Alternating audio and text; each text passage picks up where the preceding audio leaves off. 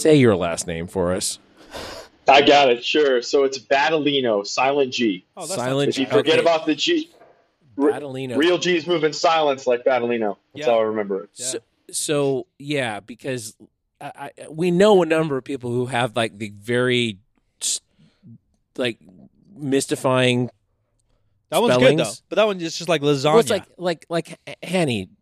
Like, Jazzarelli. It's Jazzarelli, but like it doesn't look like that. No, I don't know what it looks like. Yeah, it looks like a lot of letters jammed together out of like you had a bunch of letters on the refrigerator and a toddler like arranged you're playing. them. Yeah, What's the game everyone's playing? Wordle.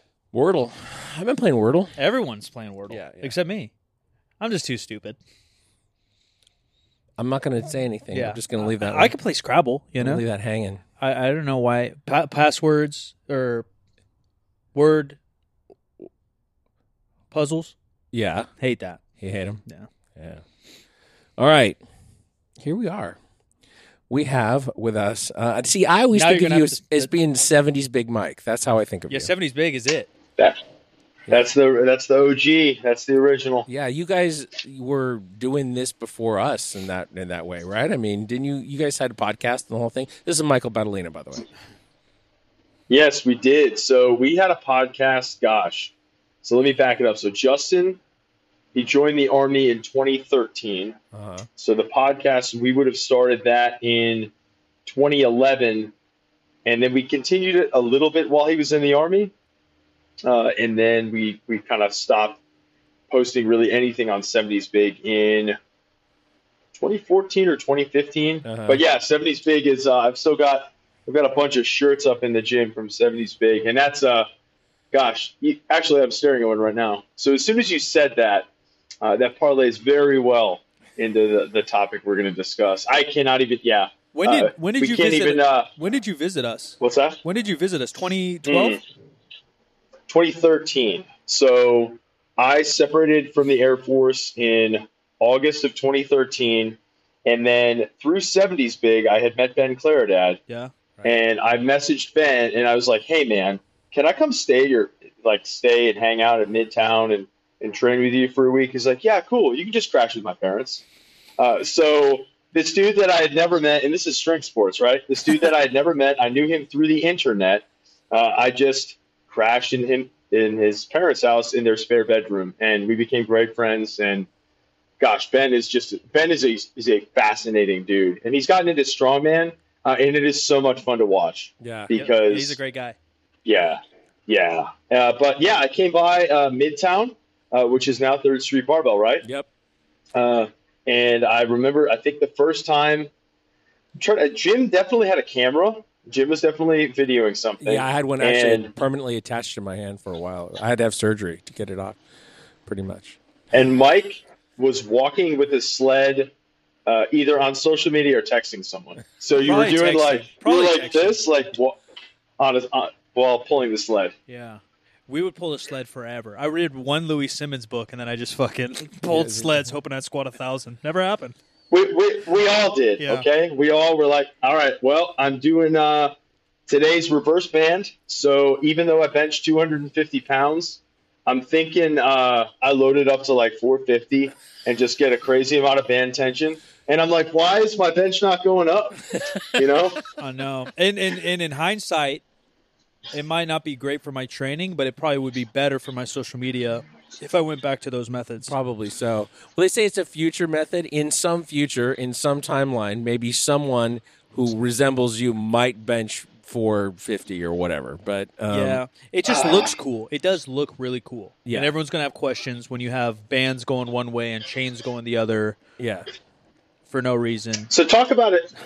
Talk about a disparity, okay? So I pulled 585, I squatted 500, and I think I was benching, God, if I even hit like 245, no, I maybe hit like 265, but I was doing conjugate prior to discovering 531, which is probably what I should have been on all along. And then I moved to Wichita Falls, Texas, and I'm in Wichita Falls, Texas, so the home of starting strength. Right? Yeah, you can't do any sixes and no fours. That was talk about an interesting time. That was a fascinating experience. But through strength sports, I've met so many incredible people. And I met you guys, and I've stayed in touch with Jim over the years. Yep. Because I've liked so many things that y'all have done, and I've continued to kind of follow this journey. And especially, I definitely want to come out and visit the gym. But like I was telling Jim before, I love the Third Street Barbell apparel. I mean, it is as comfortable as it appears to be in the pictures. Maybe that's a great tagline right there. We've been looking for the tagline and we don't have it yet, but that might creep in. To get to throw a little bit back at you, when you saw me texting, probably just begging for a date, walking the sled, I was super into powerlifting, still probably 22, 23 years old, dug into Louis Simmons, dug into the, super training stuff, all in, even the raw stuff because Dan Green was floating around the time. But I didn't know like the history. And your blog forced me to start Googling all these OGs. Oh, wow. Yeah. And I was like, 70s big. I was like, what the hell is that reference? Hairband, or like, what the fuck does that mean? And I started to find Doug, now I can't even think of it now that I'm on the spot. Doug Young. Doug fucking Young became my hero. I was like some pictures you see him and he looks more like a Texas dude, but some pictures you see him and he looks like me if I was a badass. Like he's got the beard and like Italian fucking chest. Like the most famous picture, he looks more like an Italian Guido. Yeah. But then in videos and stuff, he doesn't quite look that way. But that one picture is so iconic. I was like, I want those titties. I want to be that guy. Yeah. 600-pound raw bench. No, a freak. Absolute freaks. But yeah, 70s big is such a cool little niche. And even nowadays, some of the young guns could probably use your blog back because, like, they're so worried about their calibrated plates. And trust me, I love nice equipment. We have nice equipment. But if they just dug into the history of the sport a little bit and respected tradition, training on some Walmart fucking plates for a bit. I always use even modern-day Yuri Belkin.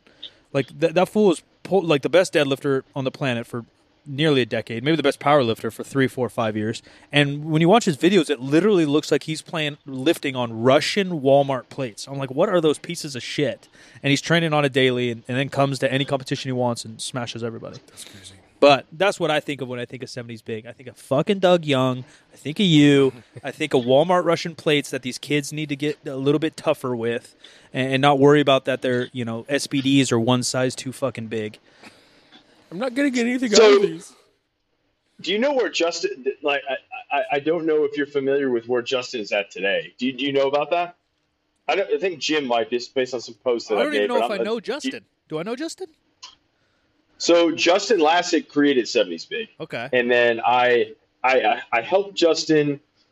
He wrote a lot of the blog posts, but I would also I facilitated a lot on the website. When Justin went into the military, myself and his friend Jacob, we did that for a couple of years until Justin. Let's see. So he enlisted in 2013. As a Green Beret medic. And then we just hit, this is 2022.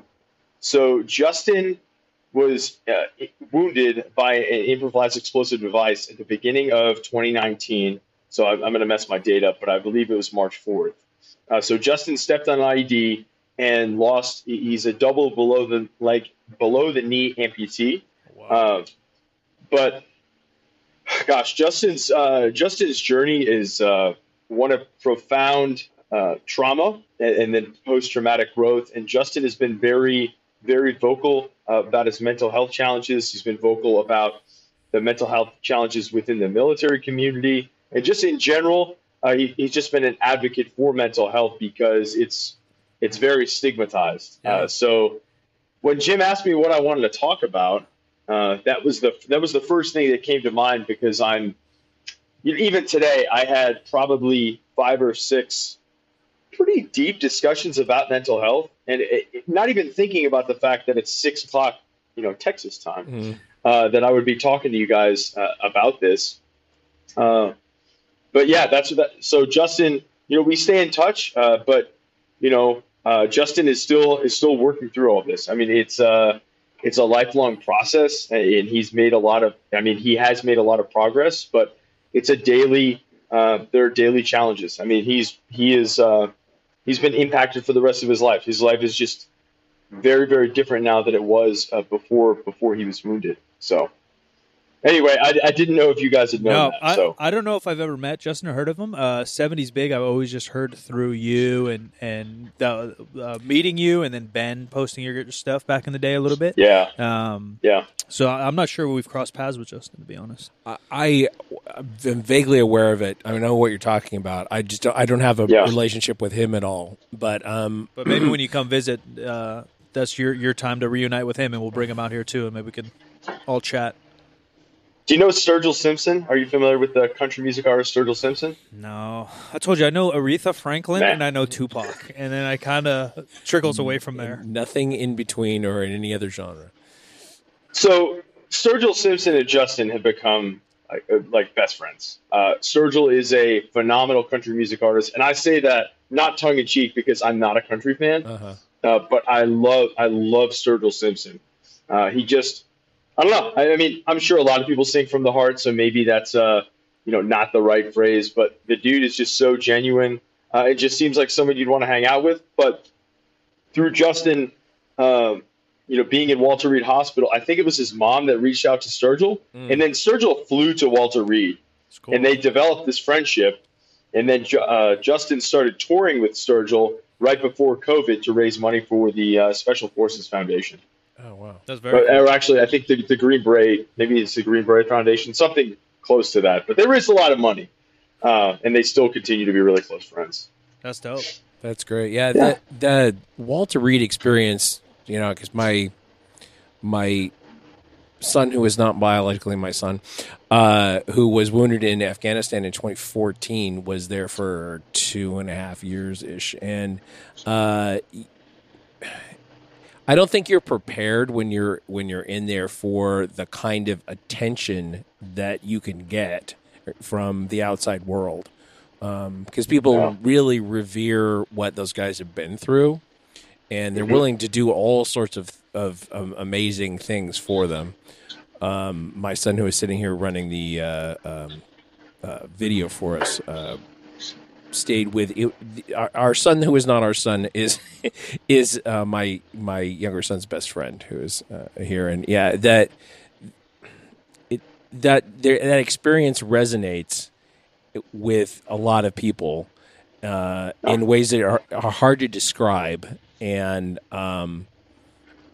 people from the outside, experiencing it, coming there, whatever. It's very emotional. It's just a huge, like you're being just walked into a wall of emotion, and the courage of the guys trying to rehab, trying to grab as much of their life back as possible.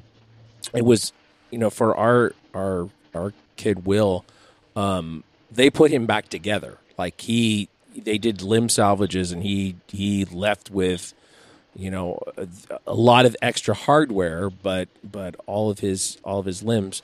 And even there's kind of a dichotomy between the guys who were going to essentially live a life close to what they had before, and those who are not. And and they're actually sort of treated a little differently. He was in a situation where it was a very heroic thing that people found out about. So the way he was treated sort of transcended the difference between what his outcomes were going to be versus the other guys. But I don't know. The point of all this is that the emotion really gets you when you're there. Well, and even the comment you just said there, and I have no experience on either of yours, but like you said, like there's a group of people that will live physically similar lives that they had before, and some that will physically live lives not as similar as before. Right. But mentally, something we can't scan and see. Right. Who knows who's going through what? And I guess that's the first question for you, Mike, is you're part of two. You're part of two. We talk about mental health here all the time, and you're part of two, I would say, whether you want to say stereotypes or groups or communities in strength and in the military. And and maybe even add another one, American, that guys aren't allowed to have feels.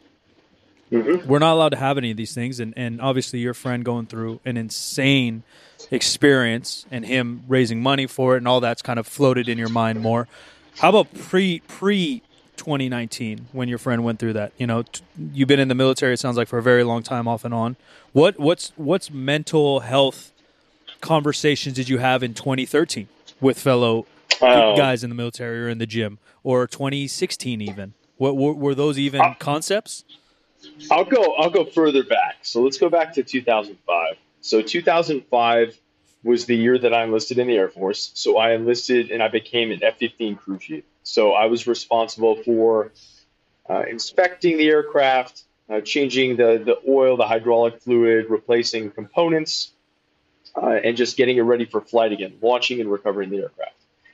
And I did that for the first 4 years of my career. I did that at RAF Lakenheath in England. And for those first 4 years, I really struggled, and I didn't have any words to associate with anything that I felt. I don't think the word depression ever crossed my mind. I don't think I didn't know what I didn't know. So there were several blind spots about mental health, and there were just no conversations. I mean, I would go to work. I would work 10 to 12 hours every day. I would come home. I would sleep 6.5 hours. I'd get up and I'd train. And that was my life almost the entire time that I was in England.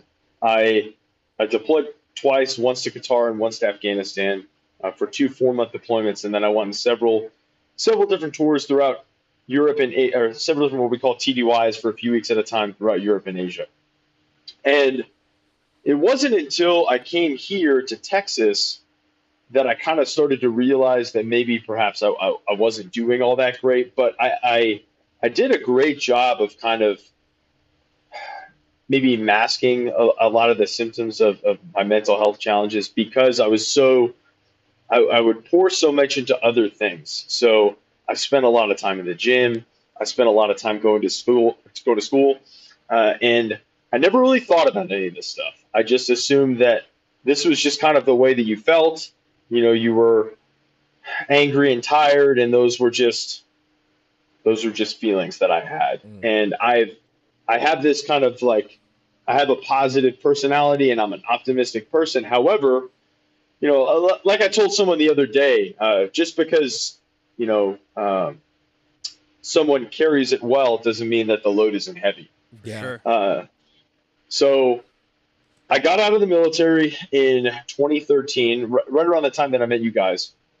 And I got out because I had been really struggling with the ups and downs of gaining weight and losing weight for my PT tests. So at the time, the max waist limit was 39 inches. And I always kind of towed that line at about 38. And that was my own choice. I mean, I decided to stay bigger so that I could do so that I thought I needed to be bigger for powerlifting, for strongman.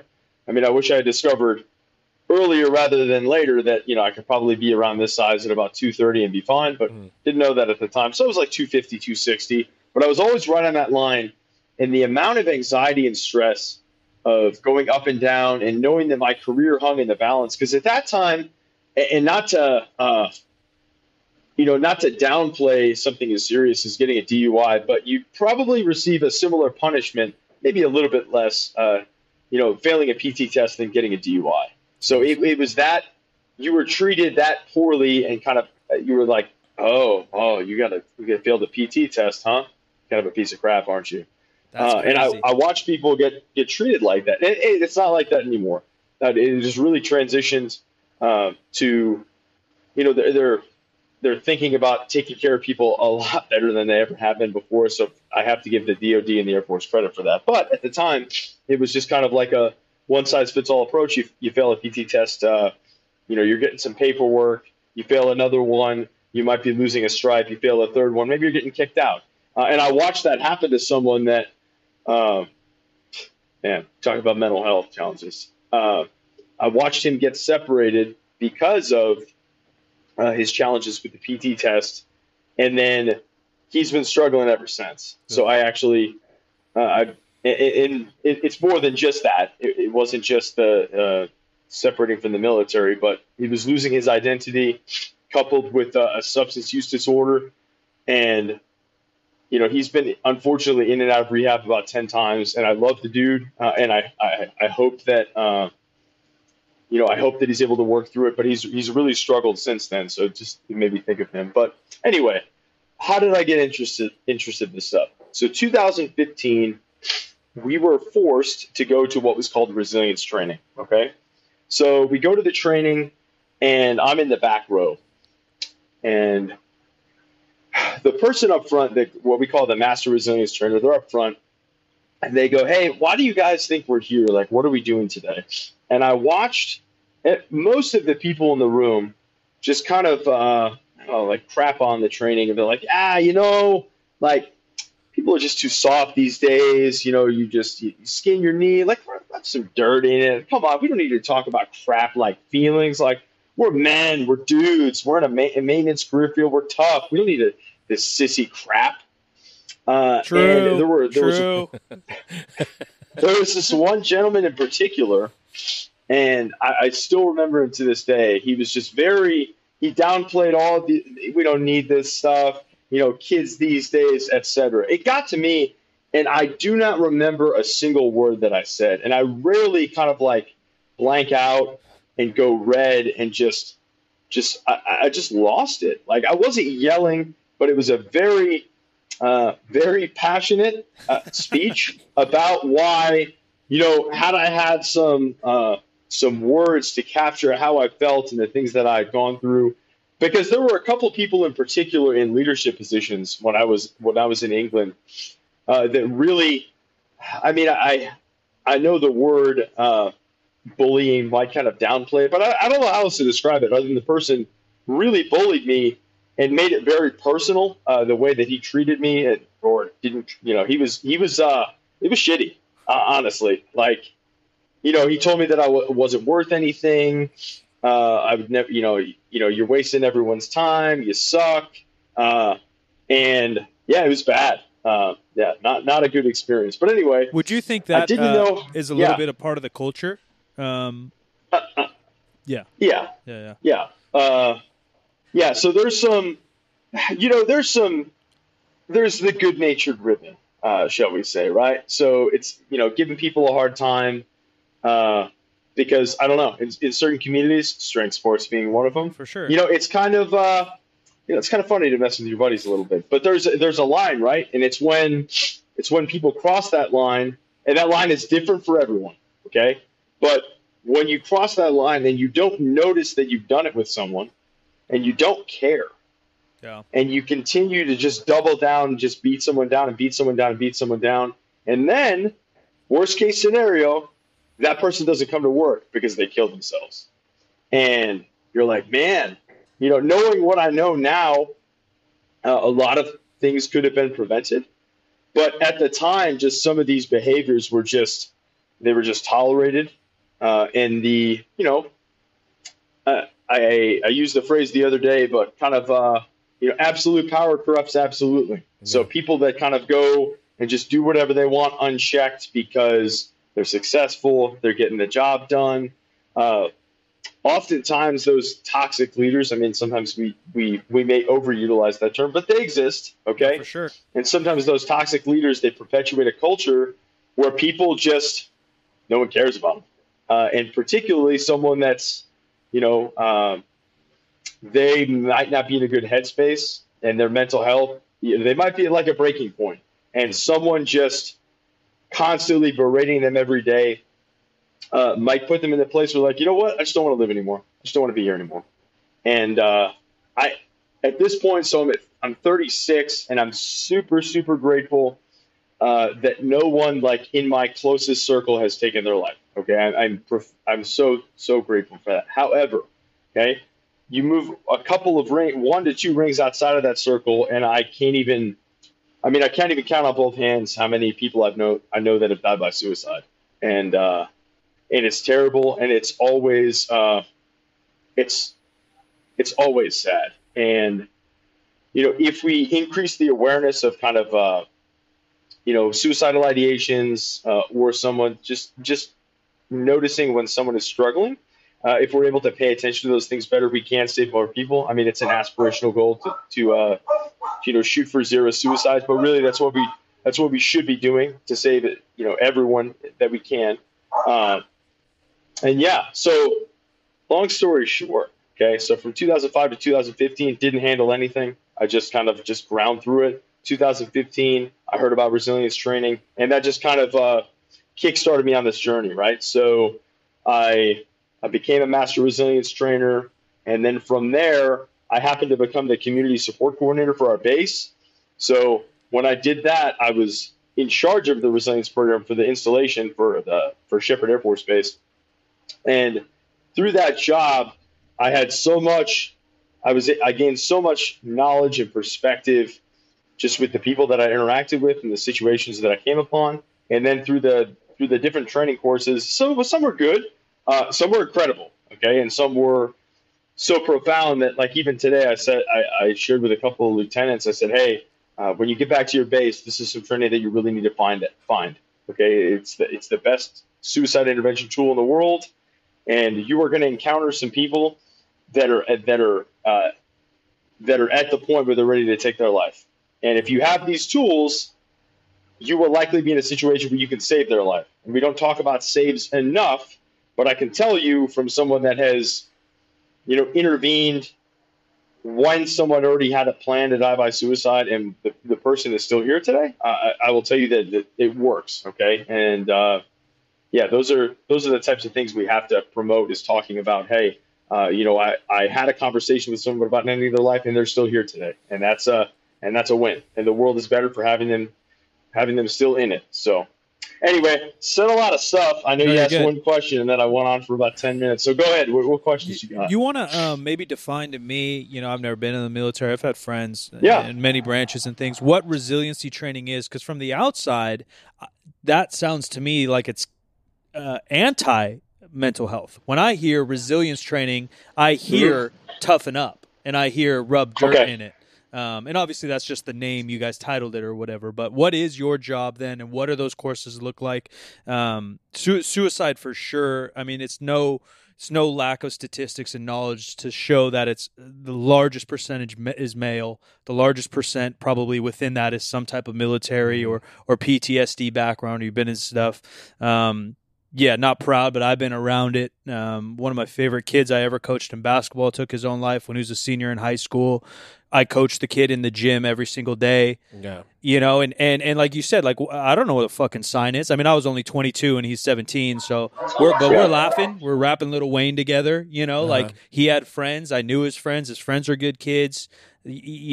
Sometimes what are you supposed to know? What are you supposed to say? But I know that's another long question, but what is resilience training? And then maybe a little bit of your job. And then we can dive into, I couldn't agree more. Seeing signs and talking to somebody, just being a good person, being a real friend, if you have real friends, is step one. But I think the overarching thing is still these cultures.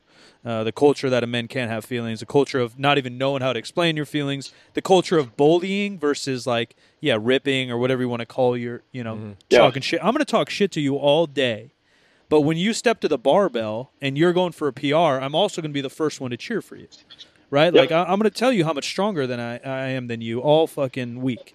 But when it's max out time, I also have your back first, right? And so that has always been my balance. And maybe that's not right either. Maybe I do go too hard, and I'm sure I have on some people. But the difference is, like a power position, like you were talking about, leaders, and actually just being straight dicks, and they probably need therapy the most because they don't even know how to be empathetic. Actually, it doesn't even have to go that hard to see like a problem with the way that at least the military used to approach it.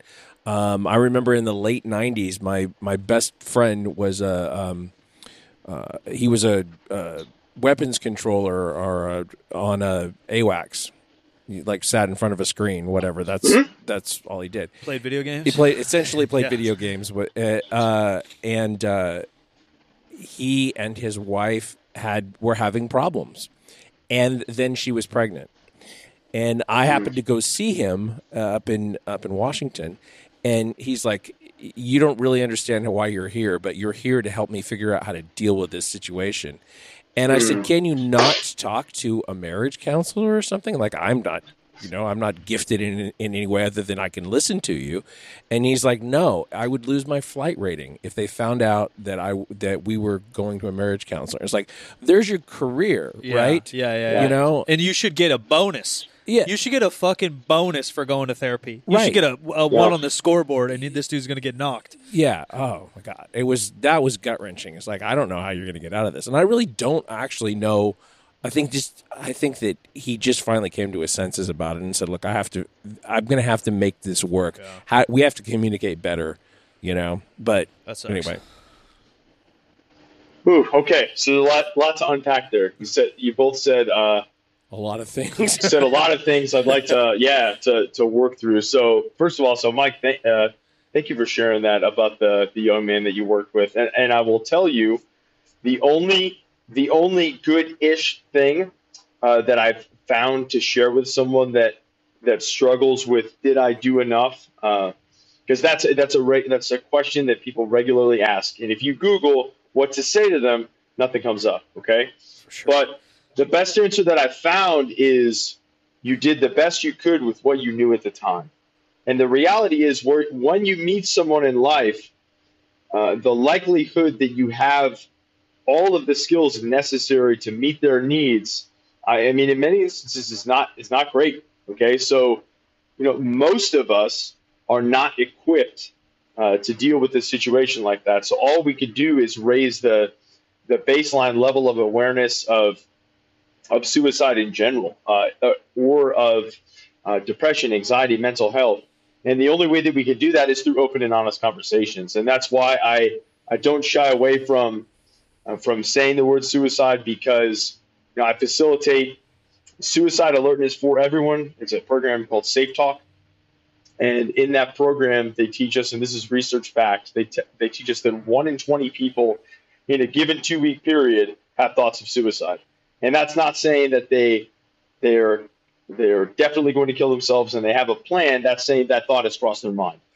So it is natural, okay, for someone to consider what would the world be like without me. Okay, a lot of us throughout our lives are going to wrestle with those sort of existential questions. However, where it becomes really serious and what we need to intervene is when they have a plan to do so.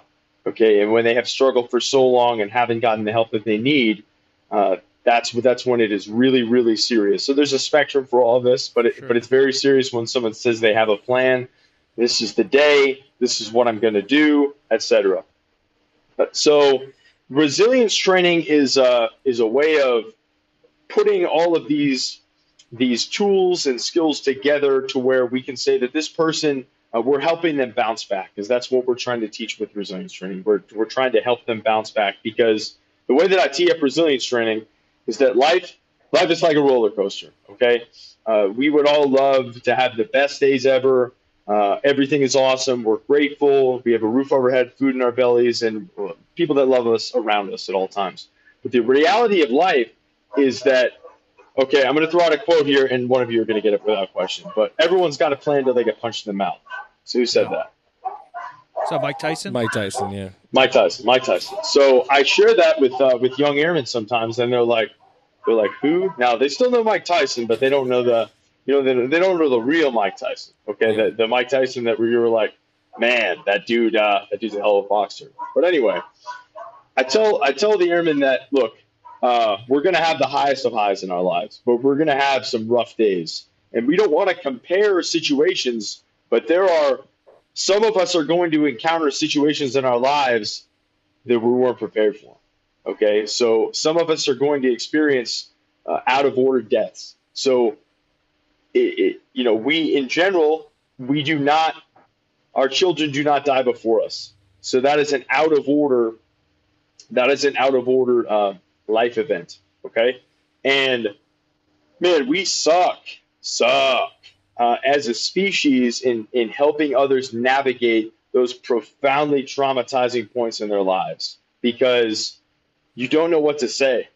And in reality, it's not necessarily what you say, it's you being there. Okay? So let's say your best friend in the world loses a child, okay?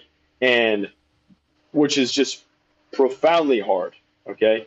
And you want to say something. You're like, I want to say, what do I say? You don't have to say anything. Put a hand on the shoulder, let them cry, and just hold them and tell them that you love them. Okay. And let them be angry. Let them say whatever they want. Just give them the space to do that. But we think, okay, and a lot of times dudes are fixers, that we need to say something or that we need to fix it for them. Yeah. But really, if you start to study grief, the best thing you can do is not try to fix it. The best thing you can do is just be there for them. And maybe when the time comes, you can share some grief tools. Like I'm really into David Kessler and Megan Devine. They've done a lot of research on grief.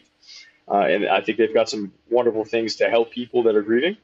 But resilient skills are they're things like gratitude. Okay, so learning how to develop a great gratitude practice. So talking with your spouse, significant other, kids about the things that went well in the day. Letting people know, hey, an example of a gratitude practice, right? I'm very grateful to both of you for giving me the platform to do this. So give me the opportunity to do that. So just expressing gratitude is something that we don't do it that often.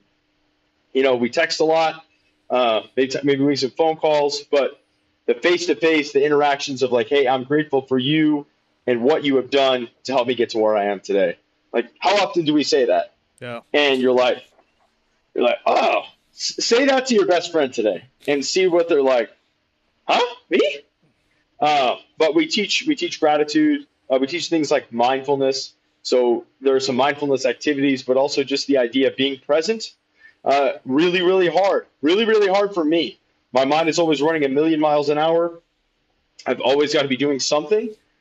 So as an example, me being mindful is just me just hanging out with my daughter just for a few minutes while she eats a popsicle next to my truck. It's super hot out. Popsicles is dripping everywhere. And I was just in that moment. And I'm like, man, I wasn't thinking about the podcast tonight. I wasn't thinking about any more work that I had to do. All I was thinking about was, man, this freaking kid, she's amazing. And I'm just watching like she's just trying to eat the popsicle as pieces of it are falling on the ground. So we teach mindfulness. We teach values-based goals. So figuring out what your values are by doing a value survey, and then how to create goals associated with those values. And these are things that I sure as hell didn't know them. As a brand new airman, I was just like, okay, I do my job and I go home at some point. And then periodically they feed me. I was kind of like I was going to say a gremlin, but more like a mogwai. Like I'm taking care of a tiny creature that's like, okay, do the thing. Okay.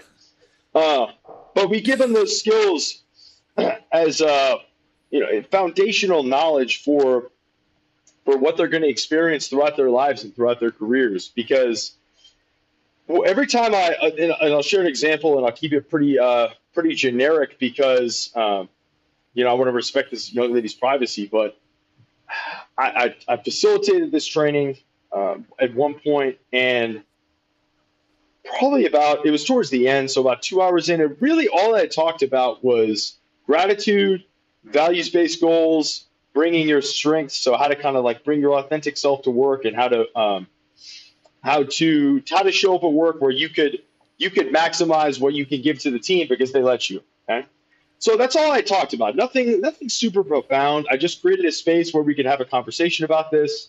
There wasn't like a power differential. It wasn't I'm a facilitator and they're the student receiving the material. It was just a collaborative environment. And by the end of that session, she shared with me that she had been through something what I would call probably unusual, makes it sound a little pejorative, but she had lost her best friend. Her best friend had died in front of her when she was a kid. Okay, so her best friend put a gun to her head that she didn't think was loaded and took her life. Okay, and in my mind, right, I'm like, oh shit. I'm like, okay, so the first thing I think it was like, fix your face. Okay, so I don't want to be like, okay, I want to let her know that I'm receiving this information, but she can share this with me. So someone shares something like that with me, I'm like, I'm so sorry that you experienced that so young in life, but I'm grateful that you shared that with us today. Thank you for that. Okay, and then we had a conversation about how that kind of affected her, because that's going to affect you. I mean, if you're a kid and you see that, that changes you. Okay, that shakes you to your core, and how it affects you, there's no real telling, but it's going to do something. Okay, so we talked about it, and then at the end of that conversation, I shared with her, hey, if you don't feel like you fully worked through this, that's okay. They have some great methods now, something like EMDR, that psychologists and licensed counselors can utilize to help you work through those traumatic situations. And that's maybe something you should look into. And she said, well, I don't know if I can go to mental health, won't that end my career? And I was like, yeah, there's a big stigma towards that. Okay, so people think they go to mental health, they're going to end their career. Statistically speaking, it's not true. Now, there are some diagnoses that you might not be able to stay in the military with. But in general, so depression, anxiety, those that are statistically more common, you can continue to serve in the military. And had a great connection with her, and I was confident that she was going to go and get the help that she needed to work through that. But all I could do was create the space where she was willing to share that, and then once I got that information, go, okay, how do I turn this into a teachable opportunity for the entire class, and then also get her the help that she needs? And that's the type of stuff that I never would have thought 17 years ago when I first joined the Air Force that I ever would have had conversations about. So, I don't know. I think I remember your original question, but what do you? No. You gave a good idea of what resiliency training is. Compared to just the name to me sounds different, and I assumed it wasn't what I thought. You know what I mean? Like being resilient to me means like you toughen out, put your fucking chest out, kid. Yeah, I think that when you encounter people in your like regular life, I mean, obviously this is part of your professional life, but who are depressed and potentially talking about suicide, or you sense that there's something very, very wrong. I think that like we all have a sense of wanting to do something about it and are not sure, and there's a lot of apprehension around, am I going to say or do the wrong thing? Yeah. And then what you said about being a fixer too, that's a huge overriding thing. Just wanting to fix it. Like, stop. I want you to stop feeling that way. How can I get you to stop feeling that way? Because the fact that you're feeling that way is making me uncomfortable, and I don't know how to interact with you. Or if you really do want to help, like very few things in life is helping a passive act. Yeah. If you're cleaning, I have to go help you physically clean to help you. Yeah. Right? But in these cases, maybe being a little more passive and just kind of creating space, like you said. I don't want to switch. So Jim said it. That was perfect. So what Jim said was perfect, though. He said, you're making me feel like uncomfortable and like I need to fix something. So what you can do in those situations, because in your gut, right, especially when you first start having conversations in this way, in your gut, you're like, oh, I just want to tell them, like, it's going to be okay. Look at how much you have in your life. There's so much to live for. But when we do that, it's not about them anymore. It's about us and how we feel. Okay. For sure. So the focus, if we keep the spotlight on them and how we can support them, that helps me kind of gauge my reactions and the next things that are going to come out of my mouth, because I've gotten better about even just a 1 to 3 second, what we call a pregnant pause, when you're just like, you just sit with it. It's uncomfortable at first, but once you get good at it, then you're like, okay, I'm thinking this, and then you say exactly what you intend to say, versus the first thing that comes to my mind is, oh, man, okay, all right, so you have plenty to live for. Everyone loves you. I love you. Okay, but at that point, it's no longer about them. It's about you. So it's hard, and I will tell you that this transcends the personal and professional life, because I do this everywhere. Like, I'm always attuned to, I hate to phrase it like this. Maybe I don't hate to phrase it like this, but I'm attuned. I'm an empath. So I'm pretty attuned to people that are suffering or people that are hurting, okay? Mm-hmm. So I have a friend that's really, actually within the past couple of weeks, a few people that are very close to me have gone through a lot of stuff, okay? And it's just the season of life that I'm at. So I'm 36, so between 35 and 40, you're having kids. You're maybe you're thinking about, is this the right career for me? you're potentially getting divorced. I mean, there's a lot of stuff that happens in that window. So I just have some friends that are in that season of life.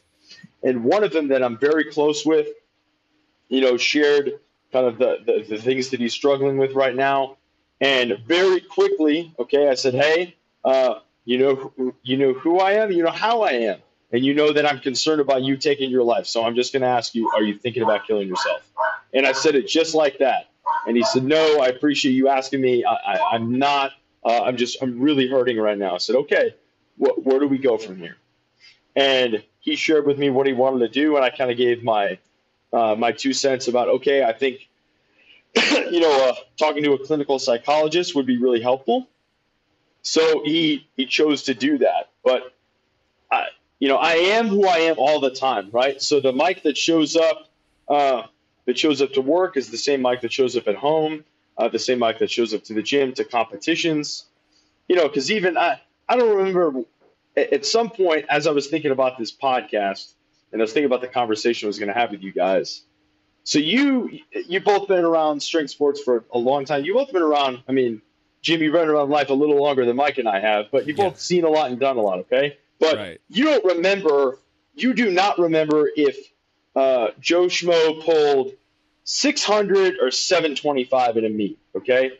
But you remember every single person that was an asshole, okay? Yeah. Or every person that was like, damn, that he or she was such a good person.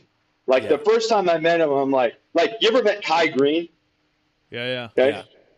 Yeah. The first time I met Kai Green, I was just like, hey, man, I'm a big fan of you and your message. And he just looked, he's like, thank you so much for that. I appreciate it. I was like, man, what a nice guy. Yeah. But that's the type of stuff that sticks with you. So I say all that to say the way that I show up is the way that I show up all the time, because I want to have open and authentic conversations with everyone. Like, I competed last weekend.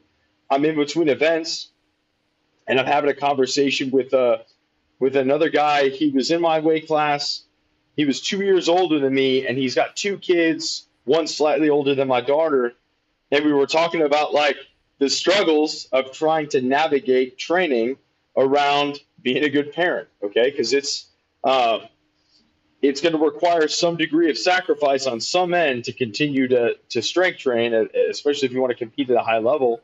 But I don't want to not pay attention to my family, okay? And that's something that I'm very cognizant of, because especially last year, I put myself in a really bad position where I was training so hard and pouring so much into it that I didn't enjoy it anymore.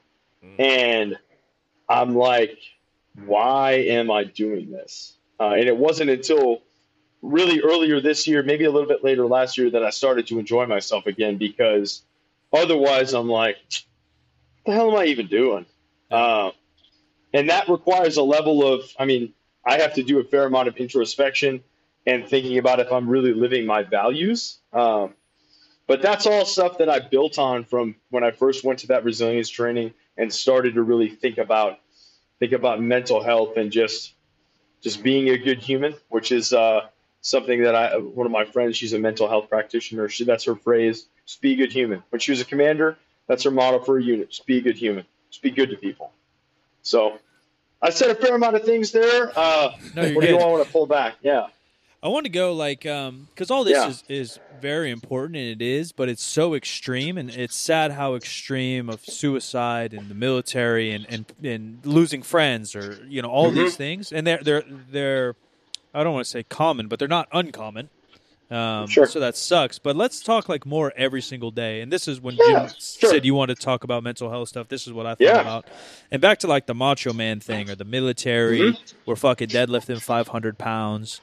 And a pet peeve of mine, because I have been to therapy on and off for 25 years, are these guys that say, oh, well, the gym is my therapy.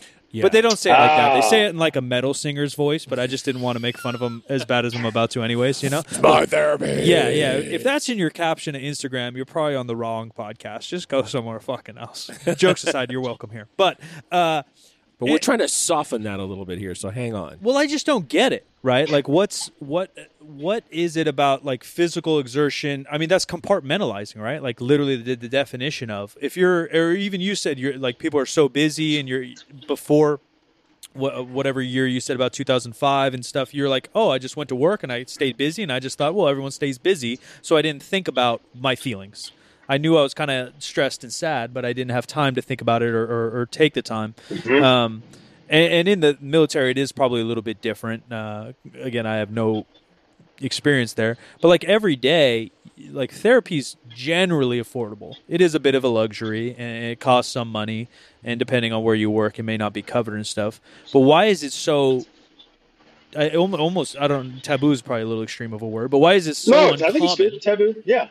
Yeah, why is it so fair. Uncommon for men to go or want to go, and to think that pulling on a metal rod will fix what's going on between my ears? Yeah. Like, where's that connection even begin? Well, before we jump all the way into that, I want to say that there are people who have, like, proprioceptive differences than the rest of us. And the deep joint stimulation of lifting weights does calm their minds. And it's not so much a situation of mental health. It's like a physical feedback thing that makes them feel better for sure. So those people they got the pass. No. I think moving your body should be a baseline and a percentage of our overall health. Yeah, for sure. If you sit on a couch all day and just watch murder mysteries, your mental health's not going to be great. No, you can watch some murder mysteries, go for a walk. Your mental health's going to be slightly better, but it's definitely not your therapy. Right. All right, so I'm gonna turn it back on you guys with a question, okay? So I want you to think about two different people in your mind, okay? I want you to think about a person that you've trained with that you enjoy being around them. You know, you train together. If they're having a bad day, they come in, you smash some bench and deadlifts, and you just enjoy being around them. And afterwards, they're like, you know what? Feel a little bit better now. I got rid of that stress, okay? I also want you to think about a person that you've trained with, and they're not in a great mood, or maybe they're really fired up about that training session. They come in for that bench and that deadlift, and they leave after not having a great session, and it is not good news for anyone, okay? So they leave. It's they don't want it. They don't talk to anyone for 48 hours. They're just not in a good place. Their identity is so strongly tied to their performance in the gym that they are perhaps ruining other aspects of their lives. Okay, so their relationships, they're not going to work. So, do you have kind of an image of those two people in your mind? Indelible, yeah. So that's those are kind of some extremes, right? But the reality, at least in my mind, and I'm confident that the research backs this up, is that strength training can and should be something that makes our lives better. So we're able to relieve some stress. We're able to become more physically resilient. We're less apt to be sick. We improve our cardiovascular function. There are so many wonderful things that we can gain from strength training. However, okay, the other side of that coin is that, and I've fallen into this myself, and I'm not even competing at that world-class level.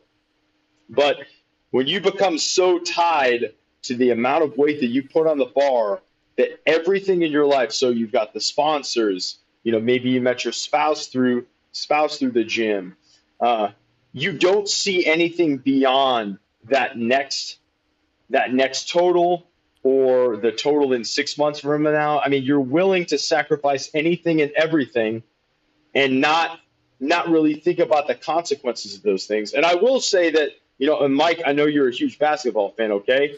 There is you put a tremendous amount of sacrifice into being like MJ, okay, or LeBron or Kobe, for sure. Okay? You do. I mean, there's no question. And I'm not going to cast shade on any of them, okay? Because we make our bed, okay, and then we lie in it. So but who's to say any of them have great mental health? So I say all that to say, I don't think a lot of those folks that maybe we had in mind on the extreme of that one bad session ruins the next week of their life. I don't think they're looking in the mirror and reflecting on how their mental health is maybe suffering, okay, and how they may be making their mental health challenges worse. They may have already been living with depression, but it could be making their depression worse because they feel like they are no longer worthy if they are not performing. And I know this will resonate with both of you, but who do you have to worry about? You worry about the elite level athlete the day after they retire. Because they look in the mirror and they're like, what do I do? And those that have kind of like a mission post sports career, they tend to be better off because they find a way to live their values. But those that don't can really struggle. And they could struggle to the extreme of dying by suicide.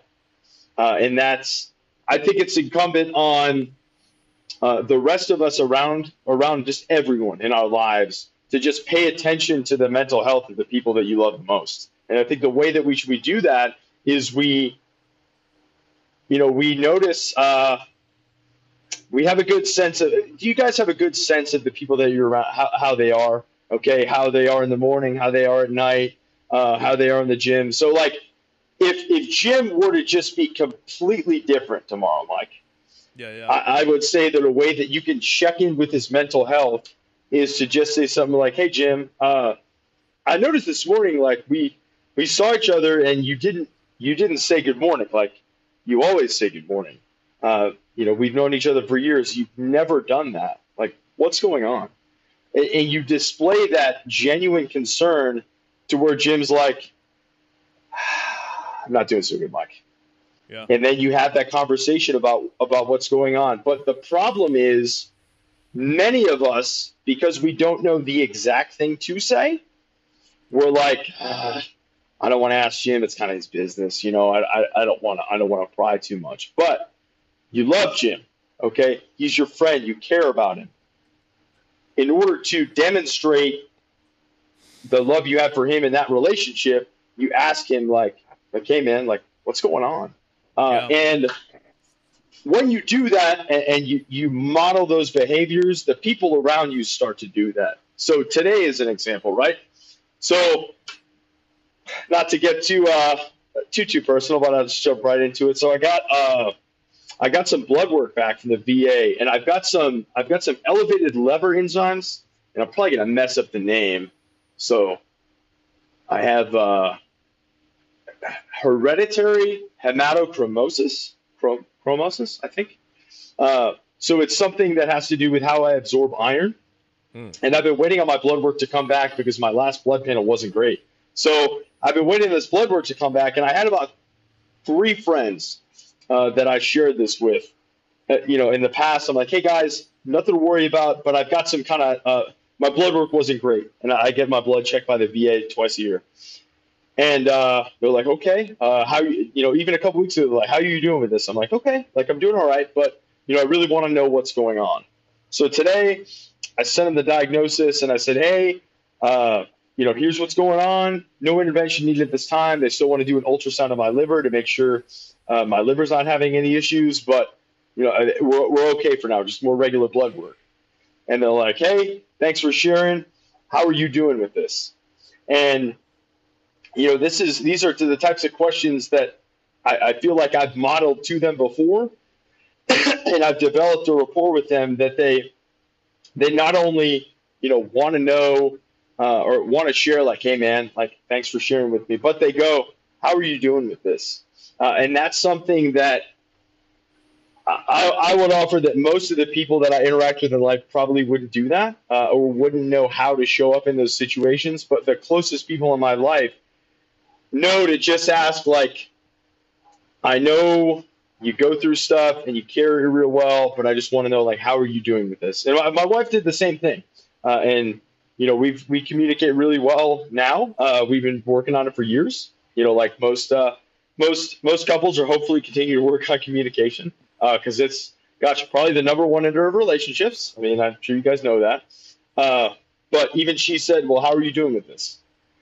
And I'm like, okay. Yeah, I mean, I'm not, I'm not dying, which is good.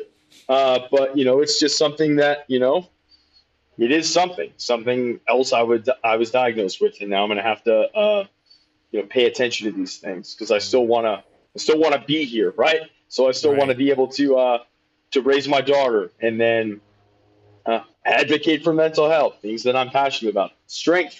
That's why I'm in my gym. So yeah, at some point we had started to touch on, what do we do in these day-to-day situations? But this is just a day in my life where, because I'm authentic with my friends and I genuinely express like, hey, I know you're struggling with this thing. I'm just checking in. How's it going?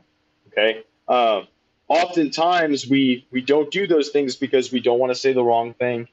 We don't know what to say, but you start trying a little bit, you express some vulnerability. Okay. Maybe you screw up a couple times and you don't ask the right question, and that's okay. But, I have found that something as innocuous as, hey, checking in, what's up? What's going on? That checking in, just for whatever reason, it resonates really well with the men in my life that I check in on, and the women I check in on too. It just, I don't know. It's very like, hey, what's up? What's going on? It's a little more prodding than what's up. How was your day? Or how was your day? Exactly. Yeah, exactly.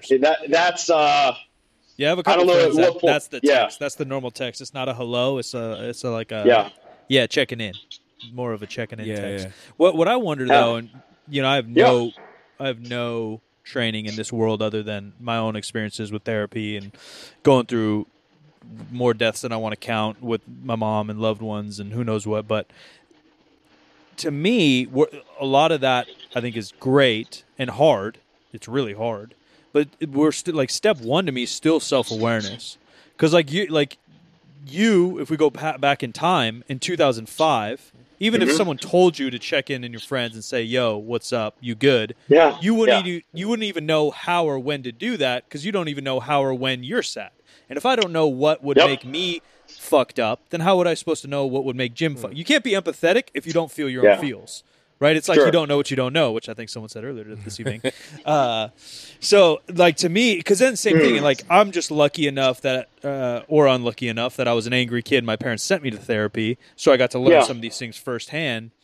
And I think therapy, for those that, I mean, sure, you can go to yoga. Sure, you could go to some weekend whatever. Sure, you can meditate. But for me, therapy forces you to be self-aware because even a decent therapist is going to ask you these weird questions, and you're going to have to sit there for an hour and be like, I don't know how I felt when blah, blah, blah happened or when so-and-so blah, blah, blah, And so where does that sit in the military maybe? Where does that sit in your advice? And then maybe what's some of your experience on that? Because that's like, I think me and Jim are on the same page as this. That's like our main what we advocate here because, again, we're not licensed in any fucking therapy things. No. We don't know shit, but we do know how we've benefited from talking to someone. And, talking to a friend could be similar in some instances.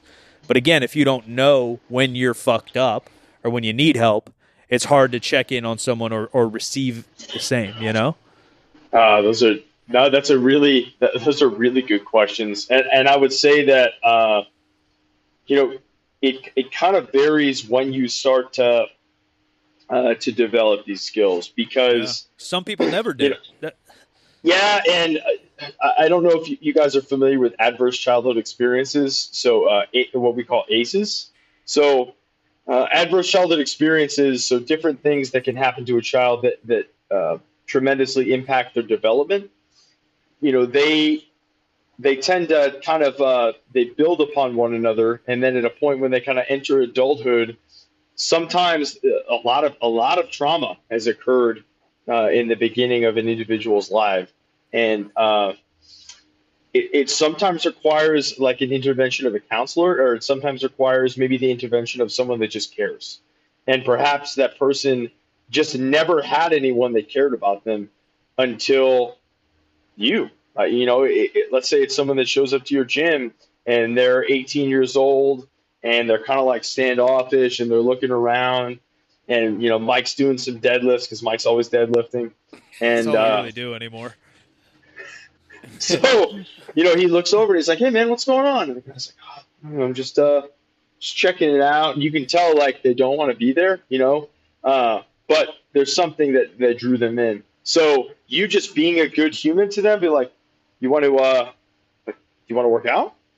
And they're like, "I guess, but I don't know what I'm doing." So you just saying like, "I'll show you." You just displaying that kind, something as simple as kindness to that other person. They're like, "Okay," like an adult being nice to me, like, okay. So you can help people grow, okay, and experience post-traumatic growth. And yes, there's still that post-traumatic stress, but you can help them work through it, in the non-clinical sense, just being kind to someone else. Yeah. And you eventually get to a point that you just kind of sense that you meet someone, and within maybe an hour of spending time around them, you can kind of tell that they just haven't been treated all that well in their life. And, sometimes I get it. Like, not everyone is going to be your best friend. Okay. And sometimes people are just, I don't know. You just like don't, you just fucking don't immediately, annoying. You don't click, right? There's kind of fucking annoying. But yeah. So even in those cases, I just think I go back to the fact that every single human is worthy of dignity and respect. Okay, and we're not going to go to the profound extremes right now of like in war. Okay, but every single person that you're going to interact with on the street is worthy of dignity and respect. For sure. And if you operate with that in mind, when you see that someone is genuinely struggling with anything, like someone drops a bunch of stuff at the store and you're like, "Hey, let me help you out." And all right, I'll jump to an example, okay? All right. A few weeks ago, I do this reading program, and I read to this second grader. Super cool kid. He loves Takis, okay, the chips, and I bring him Takis. And as long as I bring him Takis, he reads with me. So I bring him Takis, we read, and as I'm walking out, there's a lady holding her son over her shoulder. And he looks kind of like he's passed out, okay, like he's just asleep. And I open up the door. I'm like, "Hey, let me get the door for you." And I open the door for her, and I was like, "Oh man, he's tuckered, huh?" And she goes, he just had a seizure. He has epilepsy." And in my mind, I'm like, "Oh shit." But I was like, "Oh man, is there anything I can do to help you?" And I helped her get to her car, and we got her son situated, and she had a couple other kids with her in the car. But I just looked at this woman, and I'm like, man, she's in the middle of her workday, and she gets called out. She's got to go pick up her kid because they just had a seizure. And what I can offer her in that moment is I can hold two doors for her and let her know, like, "Hey, I hope you have a good day." Because I'm thinking about the stuff that went on in my day. And again, I'm not trying to do the comparison thing, but I'm thinking like, look at what she's carrying right now. And do people see that, or do they just walk by her? Okay. Mm-hmm. And I think a lot of times we just walk by things like that because they make us feel uncomfortable. We don't know, what to do in that situation. So we see someone in a wheelchair, you're like, do I hold the door for them? Like, is that the right thing to do? And I would say that in most instances, just lean in and just try to help people. And I think that's displaying that sort of authenticity and modeling the behaviors you want to see out of other people. That sort of stuff just spreads, and other people start. I think it's not going to solve all the problems in the world. Okay, there's a lot of problems to solve, but I think we can make some headway if we do things like that, and if we just, we lean in a little bit more, and we're just vulnerable, and we're like, you know what, I don't know what's going on with this person right now, but I'm just going to go talk to him. I'm just going to go say, hey, and that's why I see someone sitting by themselves, because I was once that kid, right? So you see someone sitting by themselves at like a social gathering, everyone's gotten to their assigned clique, okay, and then there's that one person, they're by themselves, and you're just like, you have no idea the type of impact you can have on someone's life just by doing something like that. okay? Because they could go home to their family and be like, someone sat with me today. Like, it was so cool. I had a conversation with someone. And then they're more willing to get out of their shell a little bit and start talking to people because they're like, you know what? There are nice people out there. That Mike or that Jim guy, like, they were really nice. So, yeah. And maybe that's a little more actionable. I don't know. No, it's good. Yeah. No, all of it's good. A thing that I've discovered in the last couple of years is, when we talk about trauma, that trauma is very individual. There are traumas that all of us can say, oh, that's horrible. That's a terrible thing for someone to experience. And then there are other things that don't on their surface look terrible, but it's the impact that it has on the person. And I think that as humans, we tend to be a little on the judgmental side. And I think, if something happens to someone and they react a lot and you think, well, that's not that big a deal. Like, why are they having, why are they so upset about it? It's like, well, it's because it's harder for them. Like, there's a part of it that you can't see. You don't understand what their background was or what their temperament is in general, and you just don't know why it's impacting them the way it is. And we get into that, oh, they're just a weak person kind of judgmental thing, and it just it doesn't pay to go there, I guess is what I'm trying to say. You want to go? You want to go deep with this one? How deep you want to go? Let's go. All right. So hopefully I don't screw this number up, but the number of women that are sexually assaulted in college is significant. Yeah. Okay, and it's still happening to this day. I don't know if the number is 1 in 5, but it's a lot. Okay, so I say all that to say that not everyone is impacted by sexual assault in the same way, and we need to be mindful of those things. Okay, even though that statistic is significant, and a lot of women go through that, we need to be mindful that we don't treat everyone the exact same way. We treat them the way that they need to be treated. Okay, yeah. So that's the golden rule: is treat everyone like you want to be treated. The platinum rule is treat everyone how they want to be treated. So we have to create a culture, okay, where when something as profoundly traumatizing as sexual assault, we need to let people know that we will get them what they need when they need it, okay? Because sexual trauma in particular doesn't always manifest with symptoms the next day, the next week, the next year, etc. It could be several years before that woman or man, because men are sexually assaulted as well, not as many statistically, but sexual assault against men or against males is also very underreported because of the stigma, and because men may not seek help because they don't want to appear weak. Okay, and that's a cultural issue again, but we need to get people what they need, okay, when they need it. So that's why, when people we can talk about something like Me Too, okay? And there were people, and I interacted with people that are like, man, that happened so long ago. Like, why are you worried about it? Like, look, I hope that you've never experienced something as traumatizing as sexual assault, but that is something that most individuals will need to work through at some point through their lives. Okay, so likely with a clinician. Okay, and we need to afford them the opportunity to do that. However, there's so much, and Harvey Weinstein is a perfect example. Okay, people would go, well, why didn't any of these women speak up before? Okay, well, they didn't, because the consequences of that would be maybe they never get to work in Hollywood again. Okay, so not only have they been traumatized and assaulted by someone as sick and sadistic as Harvey Weinstein, okay, then they lose their livelihood. So there's a secondary loss to that. So I'm very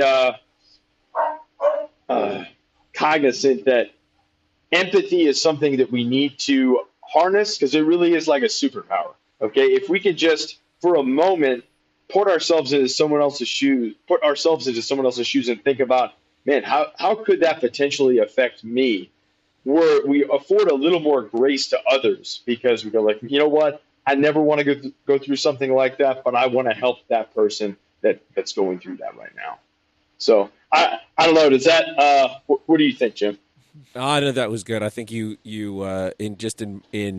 in my mind, you put the thesis statement on the whole episode, and that's that empathy is a superpower. That's really all of what we've been talking about, and being able to empathize with another person's situation and give them space to share whatever they're comfortable sharing and help them in whatever way that you can. Yep. Because there's I'm going to stumble over this for a second here, but sometimes when you reach out to the person and say, "Hey, are you cool? Everything good? What's up? Mm-hmm. Whatever." You really don't get it. You don't really get the real answer. You get, you get a facade of whatever. And most of the time, they can tell that you're not buying it, but they don't have anything else to give you. Yeah.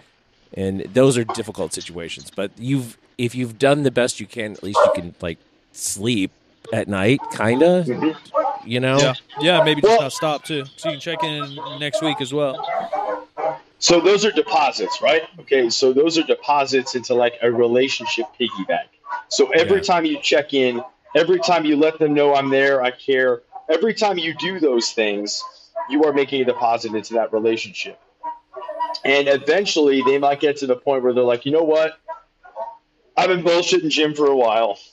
I know he ain't buying them anymore. I'm finally going to tell Jim what's really going on with me. Okay. So, I think that's the way so even if you don't get the answer that you really want, because you're like, I know you're lying to me. Even if you don't get it, there's a potential that down the road you might get it from them. Yeah. Well, I think we could talk the rest of the day. Oh, yeah, for sure. But we probably shouldn't. What we should probably do is say we will have you back, and we will. Always happy to do it. We'll dig in. Sometimes stuff happens in the world that we want to talk about that has this slant, and we're just speaking from our own experience and not in a way that really helps people figure out how to navigate those situations. Yeah, I don't know how to navigate it. Yeah, there we go. Yeah, just do my best. So anyway, thanks so much for being with us today. How can people find you? How can people find me? Probably the only way these days is Dr. Mike Battolino on the old Instagram. Now, funny little story about why I got my doctorate. So I got my doctorate in education. I finished a little over a year ago. I'm very passionate about education. I like education research, and I'm in the education space. So I felt like getting a terminal degree in education made sense. But there was a secondary reason that I got my doctorate, and that was I really love the line in Happy Gilmore. Okay, so Happy gets hit by the Volkswagen Beetle, and he's got to get the doctor comes up to him. He's like, "You cannot go back out there." And he's just like, "I'm playing." He's like, "What do I know? I'm just a doctor." So that line right there, okay, I can't tell you how often I use it just in training sessions. And someone on my team is like, I don't know if I should go up another 20 pounds. I was like, go up another 20 pounds. They're like, you think? I'm like, I'm just a doctor. So I use it. I'm not serious. I don't take myself that seriously, but I really did have it in my mind that someday, okay, maybe even like an important meeting, the general's there, and they're like, Mike, I don't know about that statistic. Do you think that's right? I'm like, I don't know. I'm just a doctor. What do I know? Yeah, you got to whip it out somewhere. Yeah. It's fun. Right. It's fun. Well, that's awesome. Mikey. Ladies and gentlemen, thanks for listening. Brand new episodes every Wednesday and Friday. Connect with us. We'd love to hear your feedback on some of the latest guests and some episodes. 50percentfacts.com. There's a link to our Discord. We're hanging out there, chatting some giveaways, exclusives, which leads me to the next point, 3sb.co, our apparel. Check it out. In the Discord, we talk lifting, life. I don't even know what. I was talking to Mess today about test boosters or who knows what we're talking about. But we're giving away free giveaways, exclusives, and first looks at all our clothes. Check that out. I'm Silent Mike everywhere you want to find me. I am at the Jim McD and all the social media. This show is 50% facts, where percent is a word and 50 is just numbers. And We'll talk to you next week. Actually, no, wait. This is a Wednesday episode, so we'll talk to you on Friday. All right. All right, see you Friday. Okay. Thanks again, Mike. Oh, you're welcome. No, this was awesome. So thank you for allowing me to do this. If you can't tell, I sort of go wherever like the conversation takes us, and I'm pretty passionate about these things. So, Jim, I think I told you in 2015. So you had done the episode with, if I mess up, so I don't remember what pronoun they use, but Janae Kroc? Yeah. I think you're the safest with Matt because I think he still lives a life of both. Okay. So you can't insult him. As far, don't take my word, right? I'm not him speaking, but last I heard, he lives his life 50-50. Okay. So you can't fuck it up as bad. Okay. So I told Jim in a restaurant that episode just really, I was in town for the, I don't remember what competition it was. I was in town for something. And that podcast had dropped, and I was like, man, that really opened my eyes. And that was one of the reasons that I've just always been passionate about what you guys do, was just, authentic conversations like that, where I'm like, man, I freaking learned a lot. Because I grew up idolizing Matt Kroc, and then to hear them talk about everything they were going through and how that impacted them and their kids, that was just so eye-opening. Did you see the documentary? No. Did you watch his documentary? Where's their documentary? It's on Netflix. It's on Matt. It's called Transformers, and now that we're off air, I actually don't think it's that great of a documentary, but some of the aspects they do show, where his dad's like this hard ass from Ohio who lives in a trailer kind of stuff, and Matt goes and hangs out with them. That all gets kind of weird. Like it is interesting. Okay. Yeah, it's pretty good. Yeah, it's definitely worth a watch. Yeah, and the podcast is actually in the movie. Yep. I haven't gotten my royalty for it yet, but my voice is in a Netflix film. We get crap for it, but I gave them footage. I just sit here. Yeah, they use like 20 seconds. Yeah, there's not a lot, but there's a little bit. You can kind of get it. That was a real touchstone. Like that was, I think, maybe the highest point of the whole experience for us. It was. There's a couple little interviews like that kind of reach something, Yeah. It's sad that situation ended the way it did with that podcast, but it is what it is. Well, I appreciate what you guys do. I can't wait to see the gym. I'll figure out a way to get out to Sacramento. I'm going to Orange County next month. I'm doing Clash on the OC, which is going to be a brutally hard comp, and I'm going to get my ass kicked, but I don't care. Like, it's going to be fun. World's Strongest Man is end of May in Sac. It is. It's the same.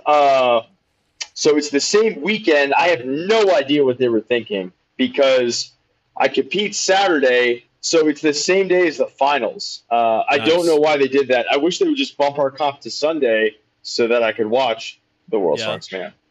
Yeah, that is. So I could watch. I'm going to call it here. So y'all tell me if I'm right later. But I'm going to say that Luke Stoltman wins. I think Luke will win. Is Lisi's back? Is Martins competing? Martins is competing. So Martins is competing. Alexei Novikov is competing. No? Did he win the Rogue Invitational? So Martins won the Rogue and the Arnold. Oh, and you're still going Luke, huh? I am going Luke because he keeps improving, and I genuinely believe when I hear him say that he will be the world's strongest man this year, I think he believes it. Now, whether or not, because it's obviously contingent on how everyone else performs, right? Right. So what events show up and who knows what. So we know the events, and I don't recall there being a max deadlift. That would be his Achilles if that were in the final, but I don't think it is. So, I think it's going to be Luke Stoltman, Alexei Novikov, and Martins Lisi's on the podium. Okay, we're going to save this. Maybe that's a little question we just asked all our guests from now on. There we go. Until the day, we got 5 weeks. Yeah. Sweet. But I'm going to go get some cookies from Crumble. I don't know if y'all have a Crumble where you're at, but I'm going to go get some Crumble cookies. I hear good things. That sounds very good.